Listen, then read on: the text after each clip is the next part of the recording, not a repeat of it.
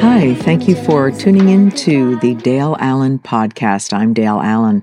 Today, it is my pleasure to share with you Reverend Dr. Anna Cruz Camphouse in the ongoing Women of the World's Religions interview series. This interview series was born of the Parliament of the World's Religions' first ever Women's Village, where I interviewed 71 women from different faiths and backgrounds and cultures. And it was a very powerful experience because for all of the diversity and all of the unique cultural and religious practices, one thing is for certain: the heart of woman beats as one. As you listen to this interview series, I hope that you'll find your place among these women, because these women are acting on their faith, acting on their vision for a shared world of peace and the protection of the next generations of children. Please be sure to follow, subscribe to this podcast, and share links to the episodes.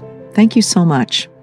So my name is Reverend Dr. Anna Cruz Camphouse. I'm a United Methodist clergywoman. How does your faith inspire you towards this year's Parliament theme of a call to conscience? Well, the tradition that I come from is a Judeo-Christian lineage of tradition. So we have to start with Eve. And if any woman raised consciousness in a powerful way, it had to have been her. Eve was the first great theologian. She was the first one to start asking questions of why. She was the first one to start thinking about who we are, why we do things, why we don't do things. What is it that we're going to do, and actually getting this fruit of knowledge from this tree for ourselves. And so coming from this very powerful woman who's often been shamed by people who maybe don't understand, has been slandered by systems of patriarchy, she's the one we all come from in our tradition. And so she is the one that calls us to be conscious, to think about divine things, to question, to learn, to grow. Yes, she also took on some things that are hard in doing that. There was a penalty. Somehow ignorance has a sort of bliss, but it does not have fulfillment. And it does not procreate what could be in the next generation. Because a consequence of what she did was that she had to go through childbirth, which also meant she was going to have babies. She was going to birth something new. So when we learn, we grow, we go through pain, we go through transformation, we go through some suffering, but we birth things that are new. Sometimes they're people, sometimes they're ideas, sometimes they're new venues or new dreams or new transformative ideologies that kind of lead us towards a growth that we had not envisioned before.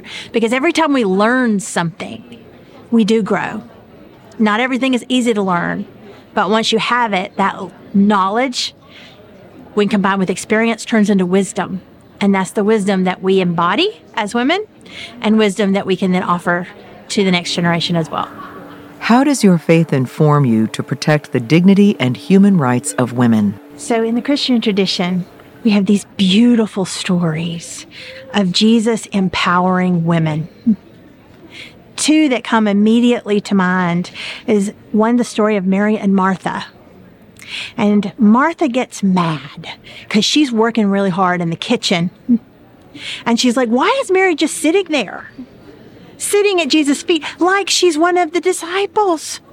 Why isn't she in here in the kitchen with all the other women doing the things? And Jesus does something radical and says, Mary has chosen the better part. That Mary in that moment was called to be with.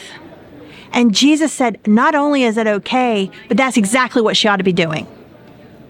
And so Jesus breaks down that barrier.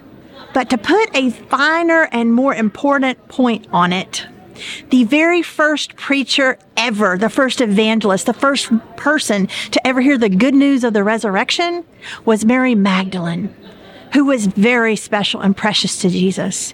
She was the one, when all the guys left, it was the women at the cross. And it was Mary Magdalene at the tomb that first has a long conversation with what she thought to be the gardener. And then all of a sudden it's Jesus. And even Paul worked with women. So many stories in the early Christian tradition of the empowerment and the gift of women in ministry. Now, through many, many, many generations of the alignment, starting with Constantine, of the Christian church and the state, it became kind of aligned with patriarchy in ways that were detrimental to women overall. Even though there have been luminaries of women throughout the tradition, people like Hildegard of Bingen and St. Teresa of Avila, and even, people today, these people are part of a very long tradition that goes back to the earliest days of people following this wandering rabbi Jesus around. So we, as Christians, really have a lot of solid ground to stand on to say, not only do women deserve to be part of that journey, but women are leaders of this. Not belittling to our male brothers, but right there beside them as we try to do things that are transformative to bringing love, hope, and a constant and abiding sense of resurrection in everything we do. What is your responsibility as a woman of your faith to protect our next generation of children? I am a mother of 3 amazing human beings. My daughter, Sophia, this is her 2nd parliament. My sons are a little younger. They're identical twin boys, Paul and John. There's nothing I love more in this world than the 3 of them. They are my gift to the next generation of people. And the impact that I have on them will be magnified over time in ways that I cannot today visualize. So I have to start with this question as a mom. And as a mom who feels called, even in these moments here at the plenary, I heard some things coming from Spirit.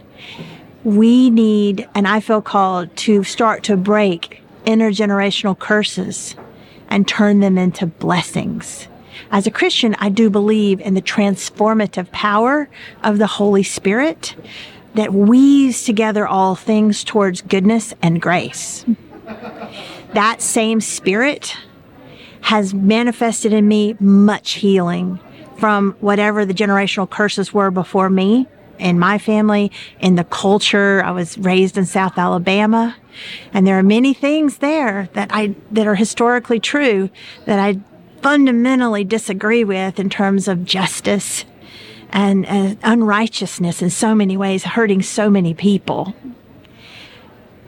But we have to learn how to heal ourselves, how to allow that Spirit to transform us so that we can then go and transform others, so that what we pass on to our children are not the hurts of our past.